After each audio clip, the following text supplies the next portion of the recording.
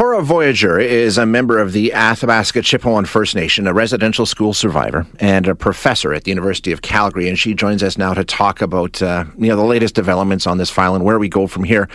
Cora, thank you so much for joining us this morning. I really appreciate your time. Yeah, thank you. Now, this news that we heard late last week, obviously not surprising to many people like yourself especially. You worked on the Truth and Reconciliation Report. Stories like this were actually very commonplace from people you spoke to in putting together that report, right? Well, actually, I was on the committee that selected the first group of commissioners. So that was the committee and the vetting committee. So I didn't actually write the report. These stories, like as we've gone along over the past few days, we've come to learn that for people in these communities, this is not a surprise. This was fully expected.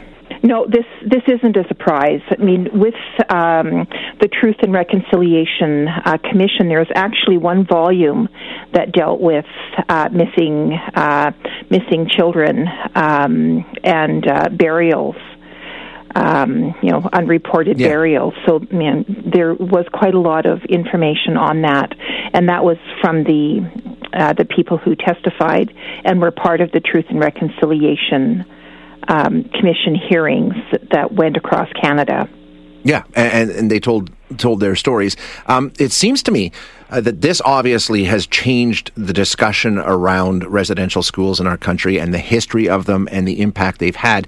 Do you sense the same thing happening? This discovery seems to have elevated it to a different level. Are you seeing a similar reaction?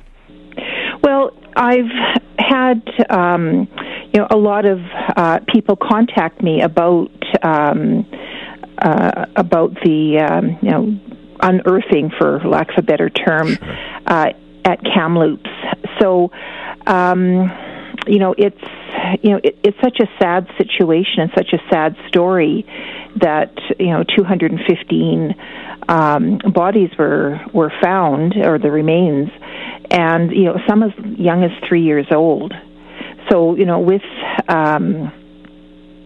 advances in technology, we're able to find this information. And again, these are preliminary findings, but this is something that was known within the Indigenous community because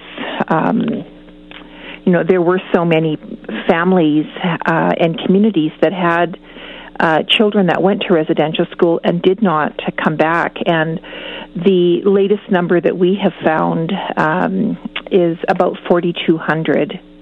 Wow. Yeah, and so it's that's staggering. It's absolutely staggering.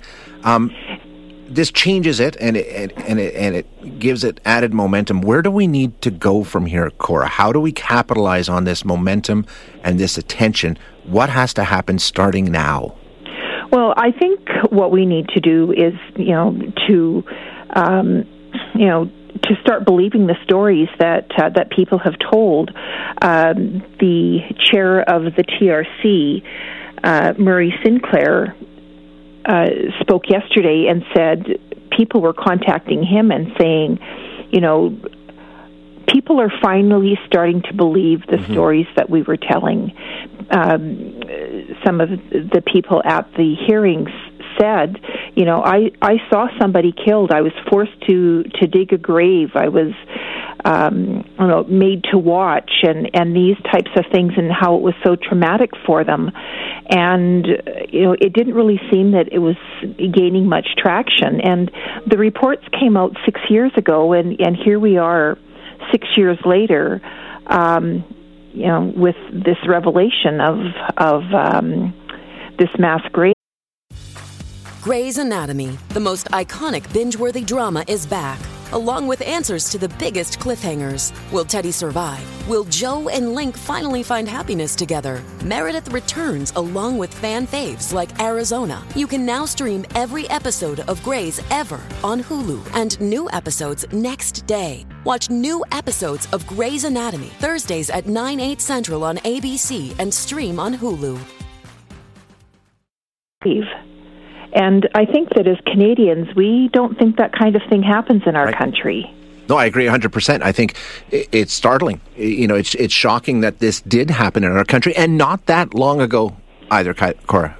Not that long ago at all. Yeah, not that long ago. And in the fourth volume of the TRC reports, the reporting goes up to 1996, which is not that long ago, and that was when the last residential school in Canada closed. So we had over 100 years of residential schools in our country, and at their height there was 139 of them.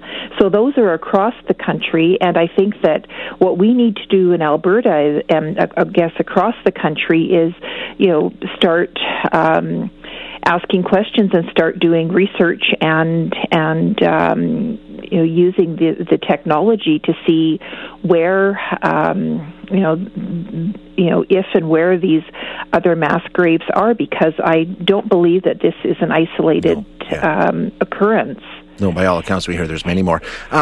Do you think, I'm hopeful, that this will raise awareness about the reality of being an Indigenous Canadian in 2021 and provide us all with some greater understanding, some context about maybe this is part of the reason why we still face so many issues in this country, and how this system that really existed, up until 25, 30 years ago, helped to create a lot of the problems that we have today? Well, I think that with the Indigenous population and, how Canada was formed, there was this assumption and this belief of settler supremacy. So settler supremacy over Indigenous people, and I see this idea as, being the background to, murdered and missing Indigenous women, the 60s scoop, and other situations, the overrepresentation of Indigenous people in the justice system. So these are all, in my mind, the foundation was laid by, the racism that was prevalent in Canada. And, we like to think of ourselves as being, colorblind and not, being as racist as, we see in other countries. But, we have our own, skeletons in the closet and dark history. And, and this is something that is continuing today. I mean, if we look at what happened in Charlottesville a couple of years ago, there were, young white men screaming around in a pickup truck with Ontario plates at Charlottesville. So this is something that's very alive in our country, and it's something that I think that we need to address. We need to address. You're absolutely right. You make an interesting point. We talk about the country that we are, and multiculturalism is a tenet in what we are as a country. That's what we're told. That's what we profess. That's what we proclaim. We had generations of Canadians who their culture was under attack. The whole point of this system was to erase that culture from Canada.